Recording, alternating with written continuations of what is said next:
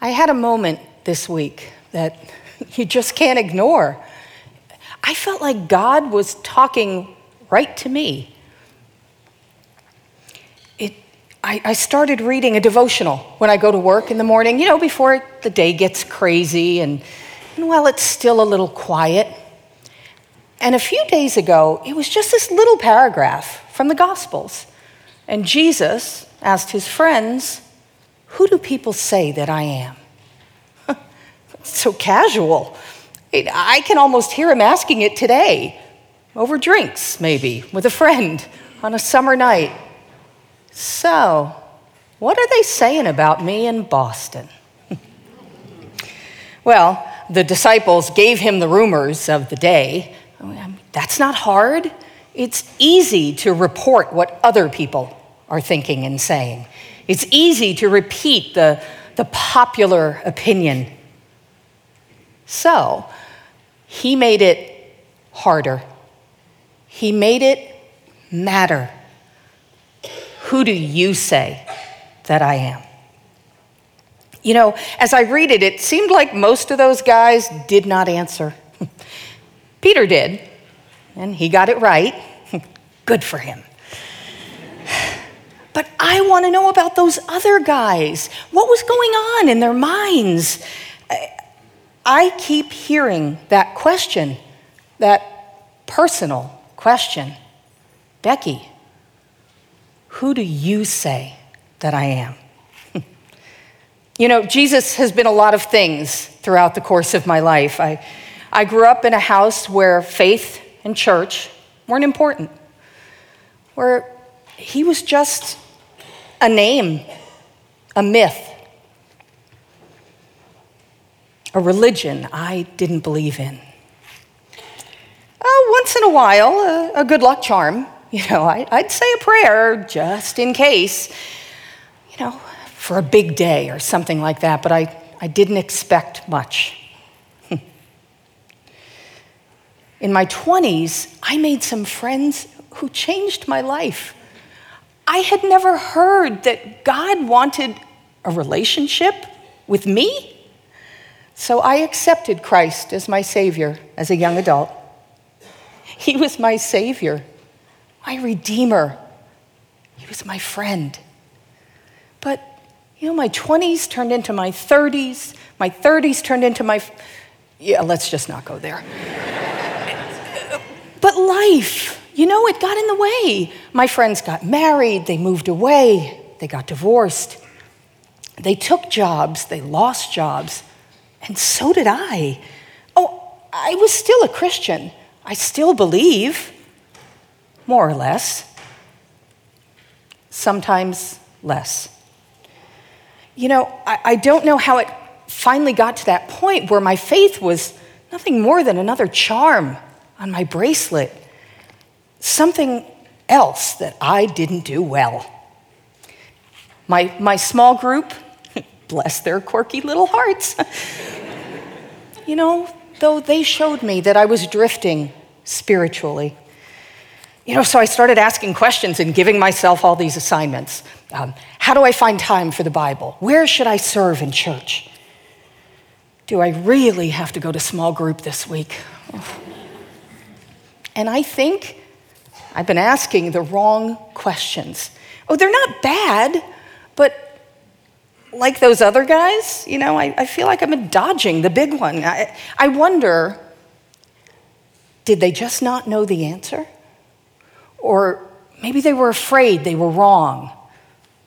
Or did they know that the answer would cost them something? Who does my life say that Jesus is?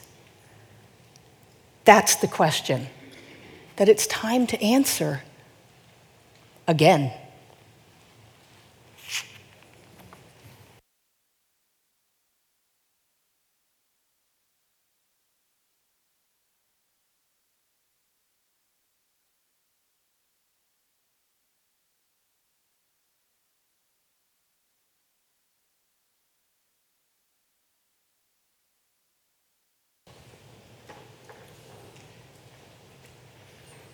Have you heard of decidophobia?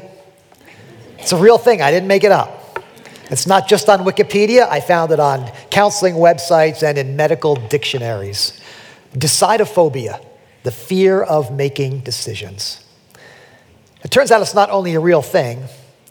Most of us are probably afflicted with it. We tend to feel it most acutely when we're facing those big decisions. Where will I go to school? What will I do for a living? Who should I go out with? Which car should I buy? When should I retire? I mean, decisions like that can tie us up in knots for years sometimes. But decidophobia can also hit in some of the minor decisions of life. What do you want to do tonight? What color should we paint the bedroom? Standing in line at Bedford Farms. Moose tracks, mud pie, I don't know. When decidophobia hits, we tend to do one of two things. We either vacillate, wavering back and forth, unable to make a decision, or we procrastinate, put it off, avoid, unwilling to make a decision. Either way, vacillating or procrastinating, either way, we're paralyzed. The fear, of course, is that we'll make a mistake. What if I make the wrong decision? And now I'm stuck. So we want to keep our options open for as long as possible. The irony is that not making a decision also leaves us stuck. You can't go anywhere until you choose something. So as if all this isn't scary enough already, today we're going to be considering the most important decision you will ever make in your life. Way bigger than where you go to school or who you spend your life with or what you do for a living. And the question, of course, is what will I do with Jesus? What will you do with him? For 38 weeks now, we have been rediscovering Jesus here at Grace, Sunday after Sunday after Sunday, Old Testament to New Testament, ancient times to our contemporary world. We have one more message to go. Next week, we'll get to the final chapters of the Bible, Revelation 21 and 22, the end of the age and the life to come.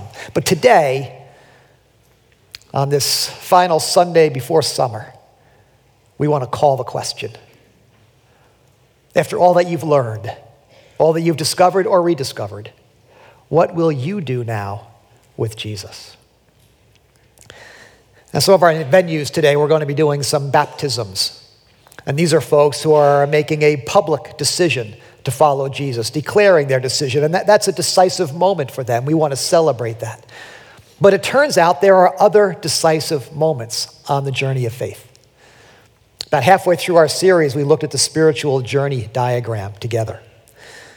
We identified some of the stops and checkpoints along the way from unbelief to full-blown followership.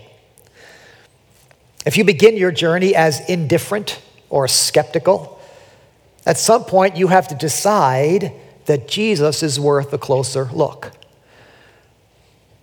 If you've been confused or seeking, at some point you have to decide, are you going to cross the line and become a believer? But even on the believing side of the equation, as you can see, there are still decisions to be made when your faith gets stalled or revived or begins to grow and go again.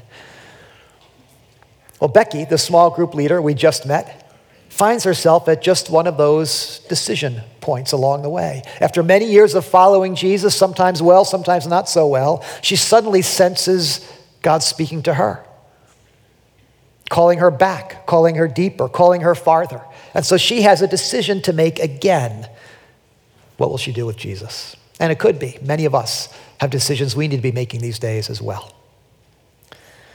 So let's take a few moments this morning and think about the decisions that might be facing us, wherever we might be on our journey, about where we want to be in life.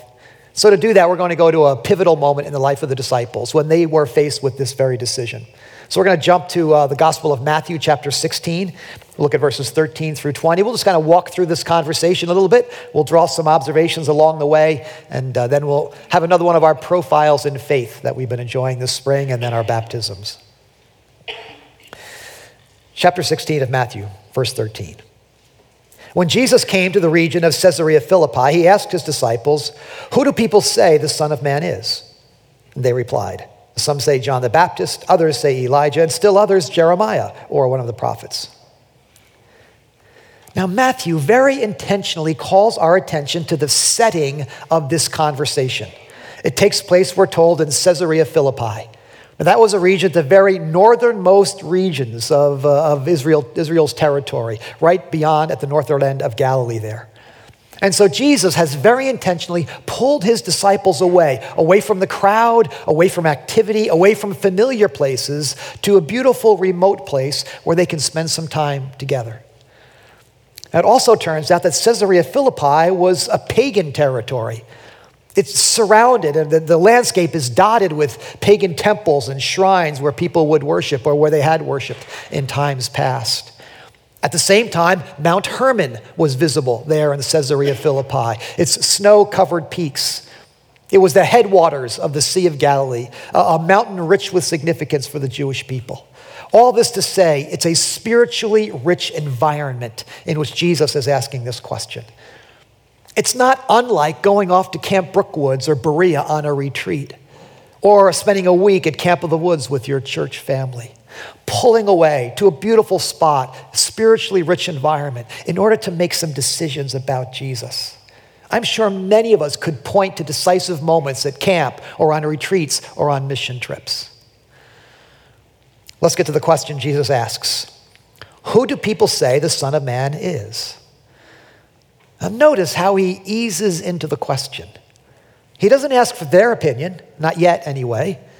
He says, what do other people say about me? It's an easier question. And that was an easy question because everybody's talking about Jesus at this point, after the things he's said and done. And so King Herod had thought out loud, has John the Baptist, who he executed, has he come back from the dead? Jewish people were more likely to look back to the Old Testament, to prophets like Elijah and Jeremiah, because there was an expectation that these prophets might come back again in anticipation of the Messiah. What I want us to notice is that people were putting Jesus into categories they were familiar with. People they had known from history, roles that were familiar and comfortable for them. And if we were to ask people today, who do you say Jesus is? They would give similar kinds of answers. A great prophet, a good teacher, a social revolutionary, a spiritual guide, a guru. And those are reasonable answers to give after the things that Jesus said and did. But the problem is that those two are familiar categories.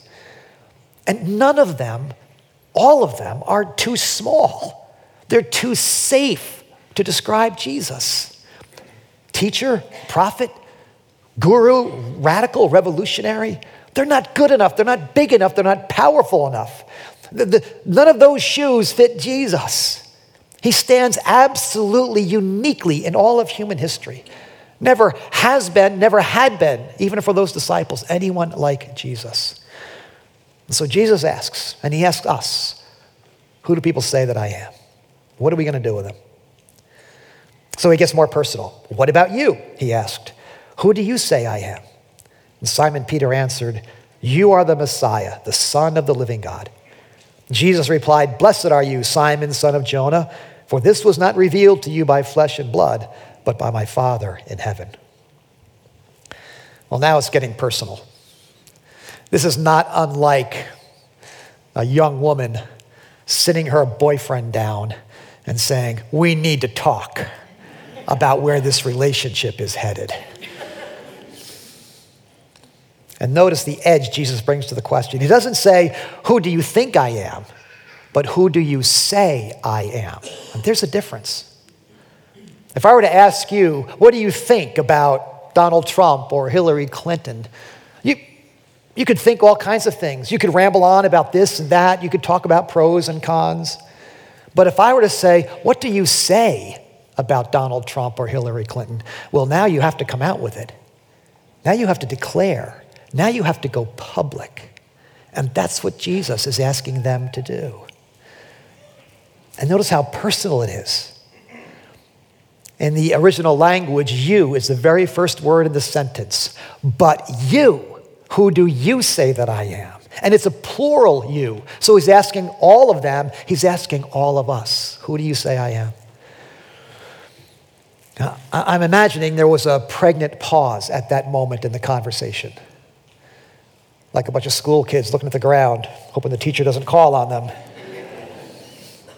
Finally, good old Peter blurts it out. You are the Messiah, the Son of the living God.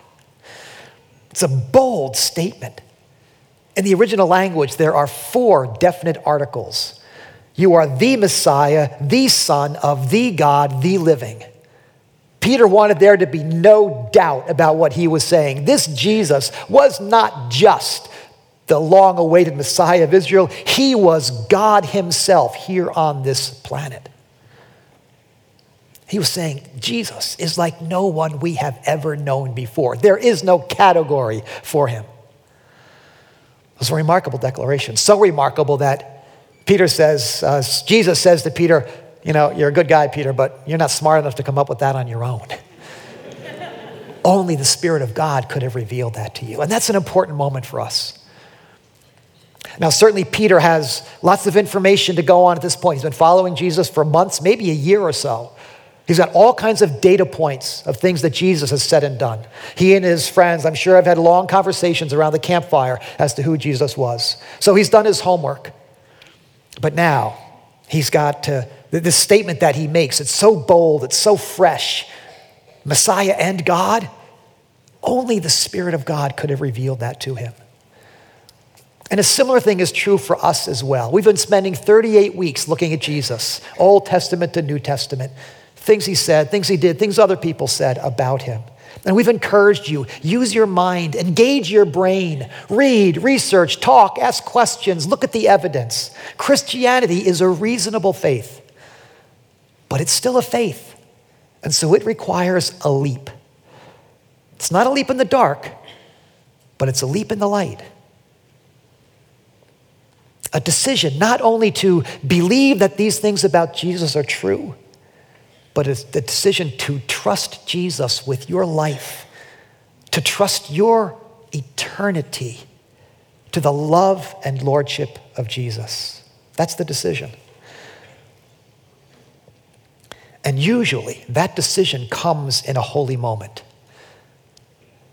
There's got to be a movement of God's Spirit in our hearts, something prompting, nagging, moving, stirring within us to raise a hand, or to come forward, or to pray a prayer, or to turn in a card, or do something to signify our decision. My guess is that many of us have had holy, decisive moments like that in our experience. My first was 5 years old, vacation Bible school, getting out of my seat and going forward to ask Jesus into my heart. It was a real moment, but it was the first of many moments of choosing Jesus. And you've had moments like that as well.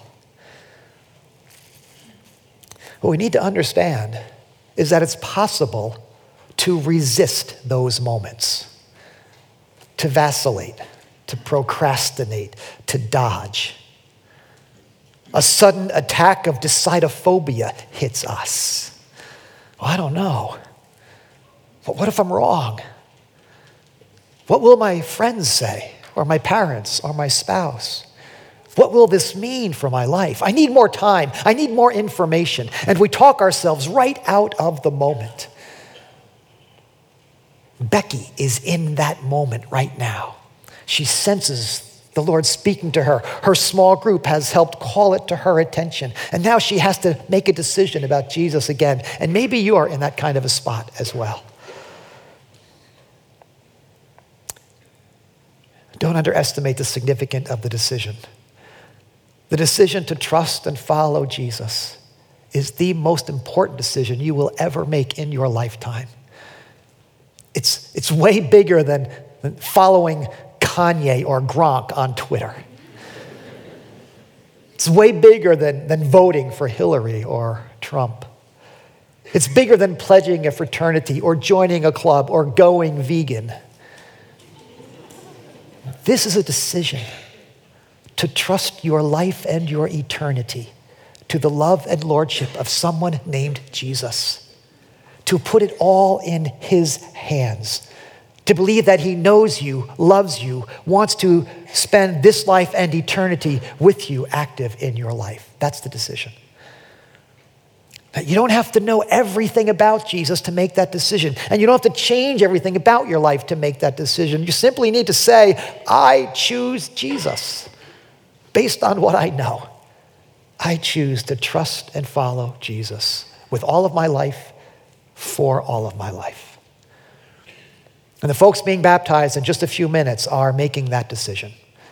They have, in fact, made that decision already. They're just going public with it today, sharing it with us. And it could be that you are needing to choose Jesus in some way right now. And in just a moment, I'm going to give you a chance to do that. But we're not quite done yet. Jesus isn't quite done with this conversation. There's something else that he didn't want Peter or us to miss. Let's look at verse 18. And I tell you that you are Peter, and on this rock I will build my church, and the gates of Hades will not overcome it.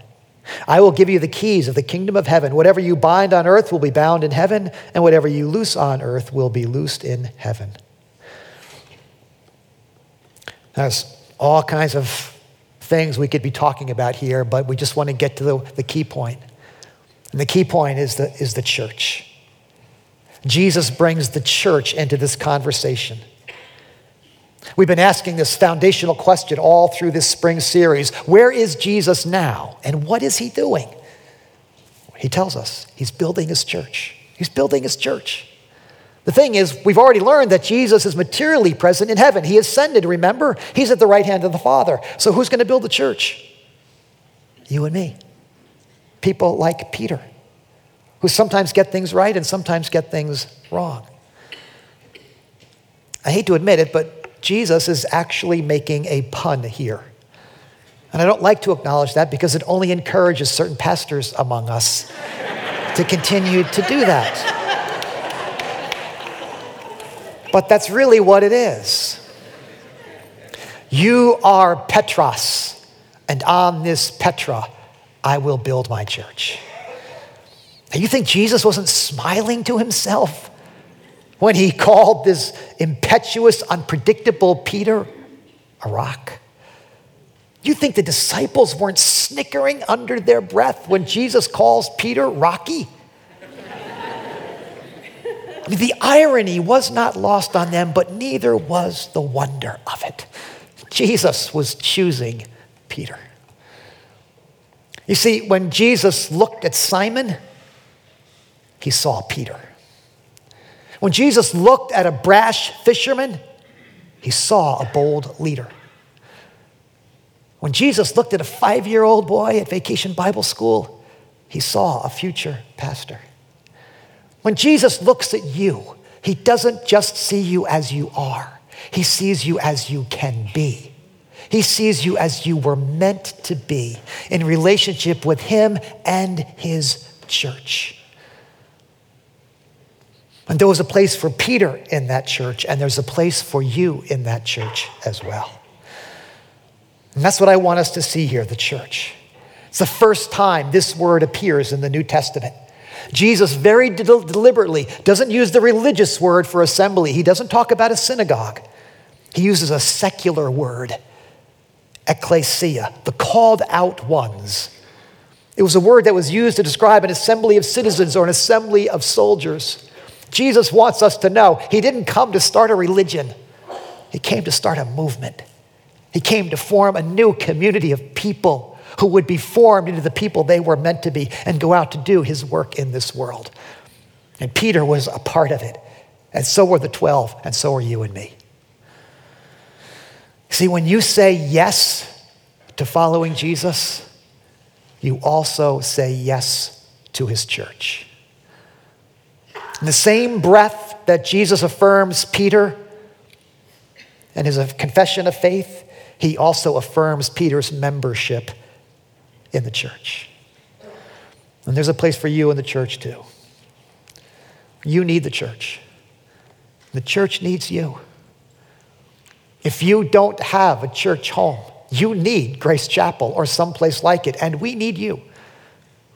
Becky needed her small group in all their quirkiness to get her attention and call her back and hear the voice of the Lord. And you and I need each other to help us hear the call of God on our lives, and to help us say yes and follow. We need each other. So understand that baptism is not only a public declaration of faith, it's a public initiation into the life of this community called the church. People who are being baptized stand in a long, long line going back to the very birthday of the church, of people who immersed themselves in the water and said, I belong to Jesus and I belong to his people, and I'm not ashamed to say so. And if you've never made those decisions, then maybe those are decisions you need to make to follow Jesus or to be baptized. But as we said, those aren't the only decisions to be made. Once we make those decisions, life happens. We struggle, we fail, we learn things, we aspire to things. And so there are decisions all along the way to choose Jesus and to choose his church. And that's our lesson for today. We stay strong to the finish by choosing Jesus and his church again and again and again and again, all the way through our lives. I don't know what decision you might be needing to make these days. Maybe it's the decision to start actually seeking Jesus thoughtfully after a time of indifference or skepticism. Maybe it's the decision, after all of your seeking, to finally trust Jesus with your life and eternity. Maybe it's the decision to be baptized and make a public profession of your faith. Maybe it's a decision to make a commitment to some local church through membership or giving or service. Maybe it's a decision to come back to the Lord or to come back to church after a long time of drifting or wandering or even rebellion. Or maybe it's a decision to go after the bold, grand thing that God is asking you to do next. Whatever it is, we stay strong to the finish by choosing Jesus and his church again and again and again. And in a moment, I'm going to give all of us an opportunity to make some of those decisions. But as you think about it, and as you think about what this looks like in a real person's life, I'm going to once again turn to one of our longtime Christ followers here at Grace Chapel and allow you to meet him. So would you welcome my friend Tom Kalatasti as he comes to the platform, shares a little bit of his story.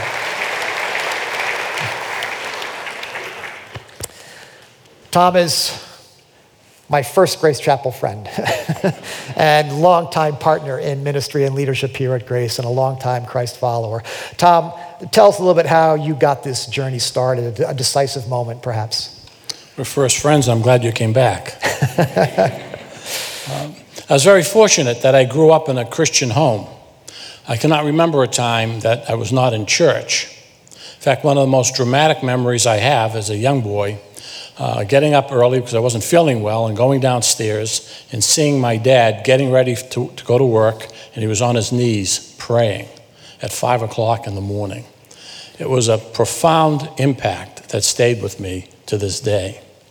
But somewhere along the way, I became a teenager, and I drifted and I rebelled, developed an attitude, and turned far from God. But my dad never gave up on me and compelled me to go to church. Even at age 17, he still dragged me to church. And it was a Sunday night that I was there. I did not want to be there. I wanted to leave as soon as I could, but as I was sitting there, a sermon was given, and it was about Peter. It was about Peter's denial. And through the power of the Holy Spirit, it convicted me that that's in fact what I was doing, was denying the faith that I knew as a child. I went forward, answered the call, accepted Christ as a Savior. My anger, my attitude disappeared, and I was filled with joy and peace and hope in this life and in the next. Sounds like one of those decisive moments that we've been talking about, and we need those. But life happens after those moments at 17 years old. So talk a little bit about how the Lord has been part of your journey since then. Well, I grew up in a city that was 100,000 people and did not have a single evangelical church. I went through high school without meeting and having a single evangelical friend. So very early on, I purposed that I would try to witness by just doing an excellent job, by trying to live with integrity, and excelling.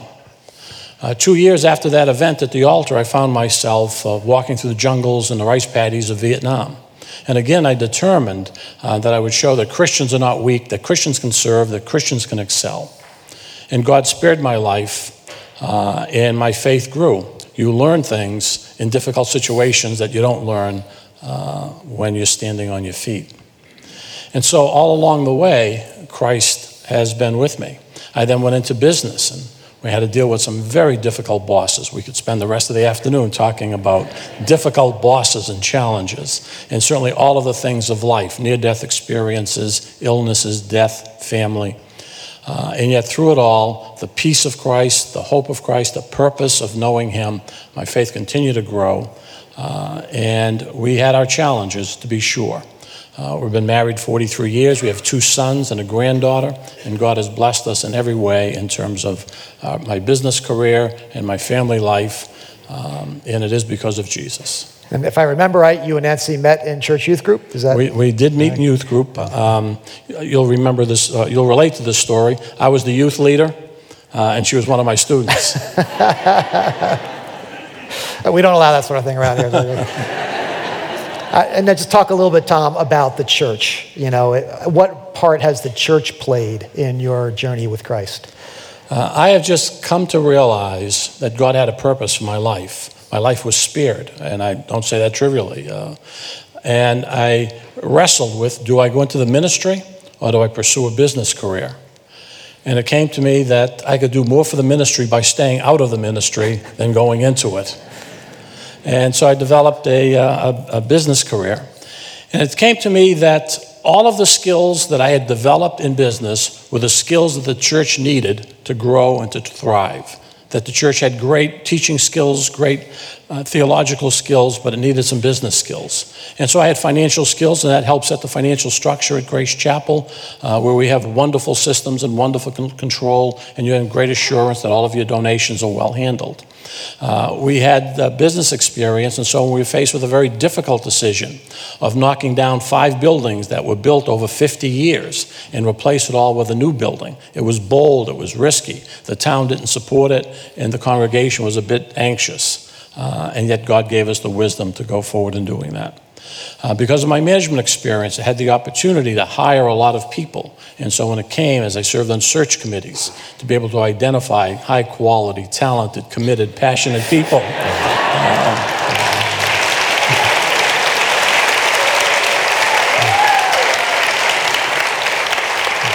So these were real life practical skills that we learned. Okay, I'll give you one parting shot. Yeah, anything else you want to say? I was just going to say that I love Grace Chapel. The church is the hope of the world.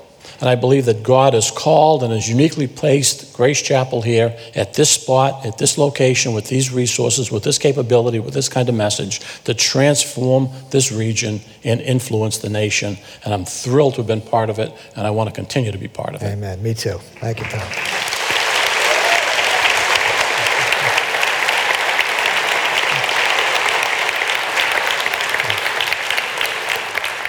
So it turned out to be a pretty decisive moment for those disciples and Jesus. He gave them a choice, and they chose well. They said yes, and they followed him for the next leg of the journey. But as we know, they would have more choices ahead of them, and they would not always choose well. They would vacillate, they would procrastinate, and they would get it plain wrong sometimes. But Jesus kept giving them another chance to choose him and his way. And that's what he does with all of us. And so it could be that you today have some decision facing you. We're going to hear from these folks being baptized. It's a great moment for them, but you may have a decision you need to make as well. So I'm going to lead us through a simple guided prayer. And as I do that, I'll mention some of the decision points that we've talked about along the way. And if one of them applies to you, then you pray personally into that prayer. If it doesn't apply to you, then just pray for those who are thinking about that decision. If you're not ready yet, that's okay. Use the time to think. After each of these prayer points, we'll respond together by simply saying, Lord, hear our prayer. And then we'll move on to the next one. So across our campuses and our venues and online, let's bow our heads together as we pray.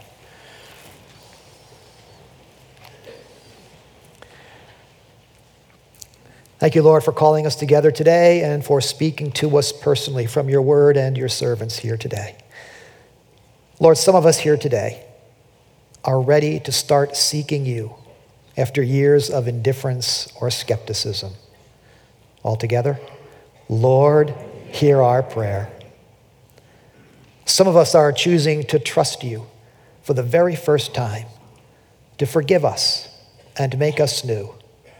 Together, Lord, hear our prayer. Some of us here are ready to follow you into baptism, to declare our faith publicly. Lord, hear our prayer. Some of us are ready to enter more fully into the life of your church through membership or giving or service. Lord, hear our prayer. Some of us are ready to come back to you after a time of being away. Lord, hear our prayer. And some of us are ready to surrender some aspect of our life to you, that we might more fully be the people you have called and created us to be. Lord, hear our prayer. We thank you, Lord, for this year of discovery and these moments of decision. Thank you for meeting us here, for the assurance that these prayers have been heard, and that you indeed lead us into the life you've created us to live now and forever. Hear our prayer. Amen.